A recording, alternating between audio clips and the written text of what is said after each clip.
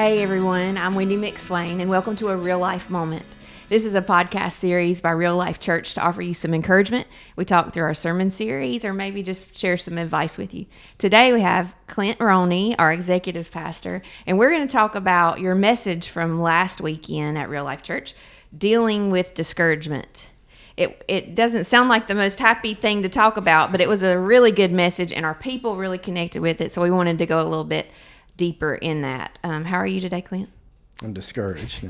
No, I'm really not. Today's so far so good. I feel what you're saying about discouragement. And when Mike came to me 6-8 weeks ago and saying, "Hey, I'm gonna be out of town on this weekend. Do you want to speak?" And I always try and think about, what is it that people need to hear? And I think about people in my life and people that I know and what are they going through and what, word from Scripture that can be encouraging or teach on just to help them, deal with whatever it is they're going through. And I know a lot of people are just going through some heavy stuff. Mm-hmm. And it can be very overwhelming and very discouraging. And so that kind of pushed me in that direction in, looking, all right, God, what do you want me to say, out of your word pertaining to discouragement? And so, that led me to Elijah. And we all know, maybe some of Elijah's story, this little bit or that little bit. But he's a fascinating character. If you don't know a whole lot about Elijah, go back and read 1 Kings, about chapter 17, all the way through the beginning of 2 Kings, and just read about Elijah's life. A pretty unique individual and how God used him. And so, but even though he was used by God in a mighty way, he faced discouragement too. And so I think that's why it's helpful sometimes to look at people in the Bible who go through hard times, because a lot of times we think, well, mm-hmm. whether it's the original, disciples or even Jesus, that they had it made and everything always went their way, and it didn't. I mean, they faced discouragement just like everybody else. So. Yeah, I think that's good. And like you said, people are going through horrible, hard things. Mm.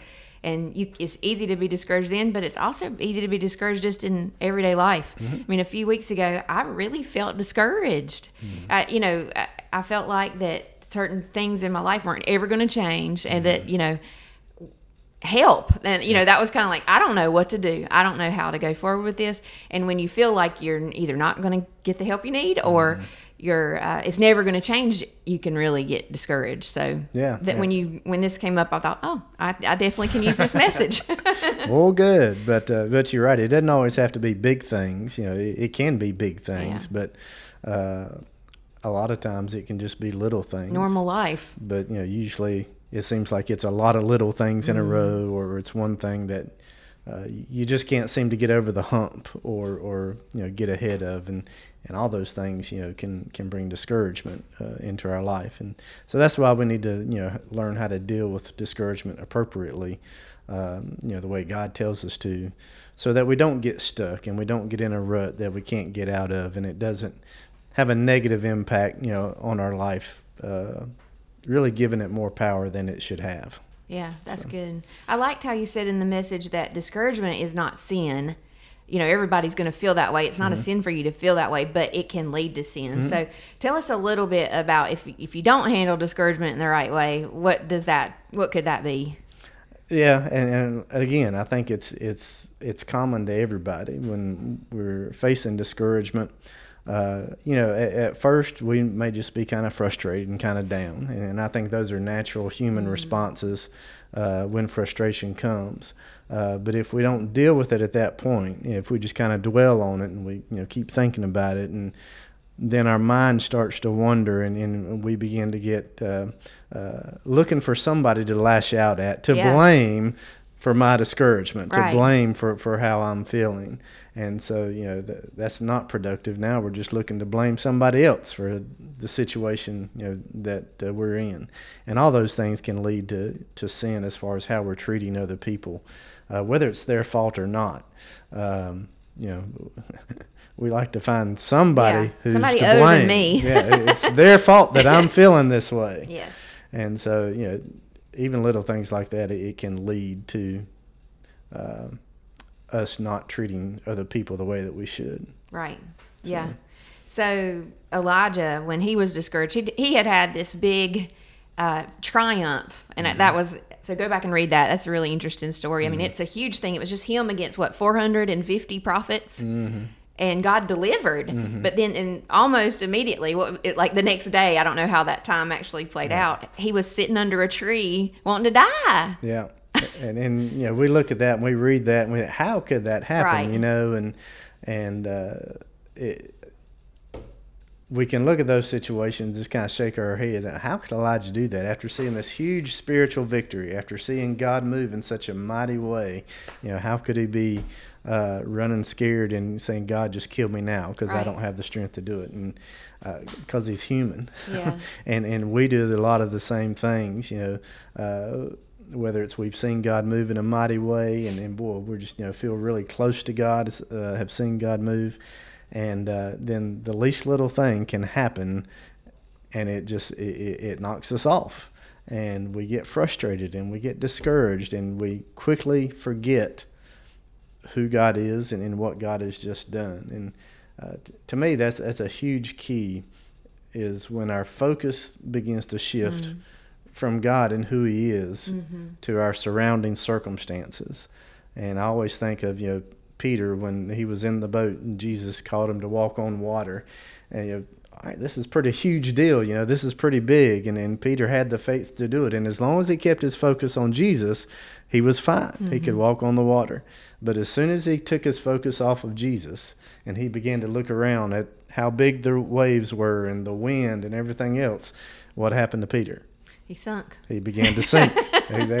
So he took his focus off of where it needed to be and put it on his circumstances surrounding him, and that's when he began to sink. And I think that's what happens to us a lot of times. We can shift our focus from who God is and God's provision and God's guidance to just the circumstances around us. And when we do that, when our focus begins to waver, our faith begins to waver, and we begin to sink. Yeah. Just like Peter. Yeah. Sinking. That's how it feels. Yeah. You know, when you're getting covered up by discouragement.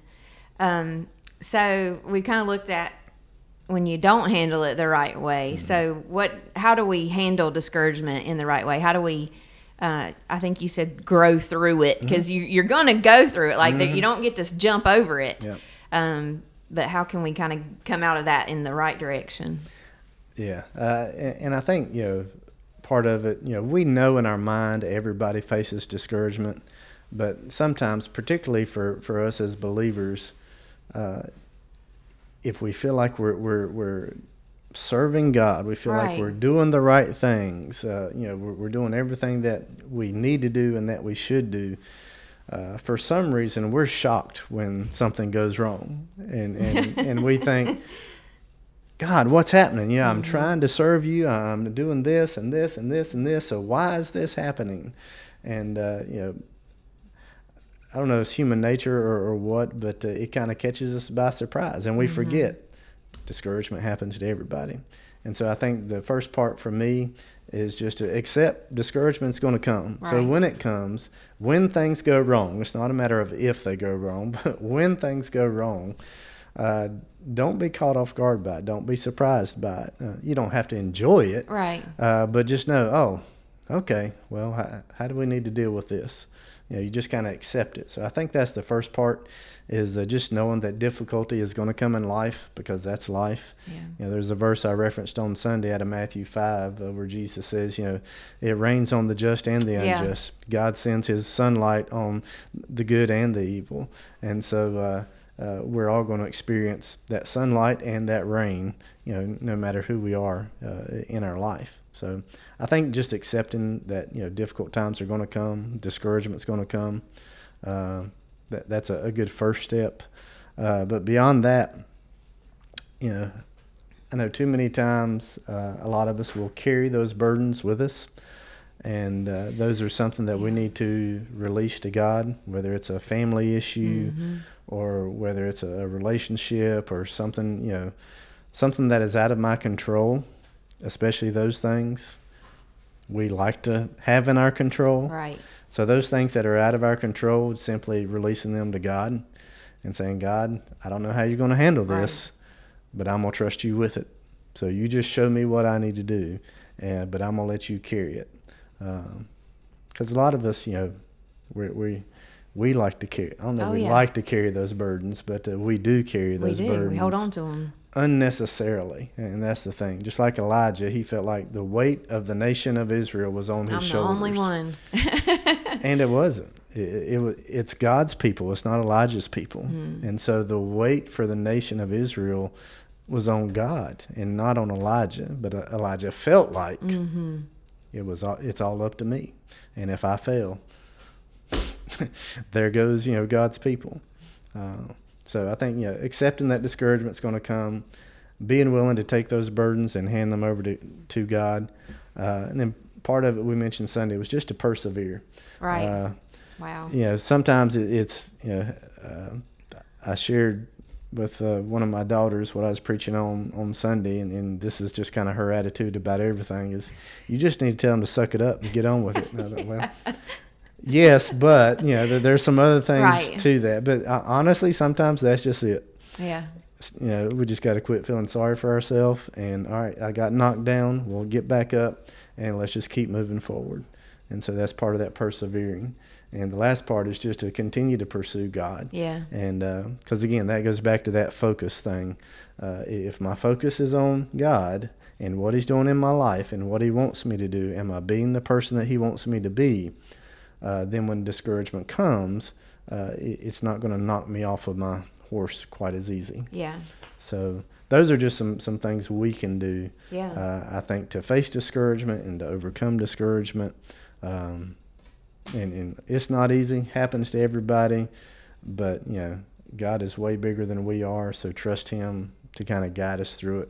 Our job is just to be faithful and obedient. So. Yeah, that's really good. Good. When I'm facing discouragement, a lot of times, and I think that's what this is one thing I tell myself is remember your tools. Mm-hmm. Remember the things, and of course the Word of God is even more than a tool. Mm-hmm. It's an actual answer. And what God can change our situations. But I mean, something as silly as walking the dog and being so frustrated at that dog because, she won't do what I'm wanting her to do, mm-hmm. or she's not listening. But then remembering, you have a collar that when you put that collar on her, she listens. Mm-hmm. Use the collar, mm-hmm. So things like it, just knowing that, I'm overwhelmed. Why am I so overwhelmed? I'm discouraged. I can't. What does God say about it? Like using the tools you have is like recognizing it. And of course, like I said, this is the best tool you could ever use is God's Word. But even simple things like that. I mean, if you feel yourself, getting frustrated, getting discouraged, or, well, what do I need to do? What tools do I need to employ? Do I just need to step back and take a deep breath and, all right, let's put this in perspective, or do I just need to go out and go for a walk? Or just basic, there's nothing spiritual about those things. Yeah. Well, like you said, a nap. Yeah. I mean, sometimes that could fix your whole situation if you get the rest that you need in that moment. I mean, that's... Because sometimes it's not just the discouraging circumstances. Sometimes we just have a bad attitude towards it. Right. And sometimes a nap will help. Like I said, if I don't get the sleep I need, I'm less patient. I don't think as clearly. And so sometimes the best thing you do is just take a nap. I like it. And that, that, like you said, that doesn't fix everything. We have hard stuff in our life that may not ever end, mm-hmm. but it's there. We do have tools we can use. And then we have a really powerful God that can take care of us and provide for us. Absolutely. So I love it. All right. All right. Anything else on discouragement?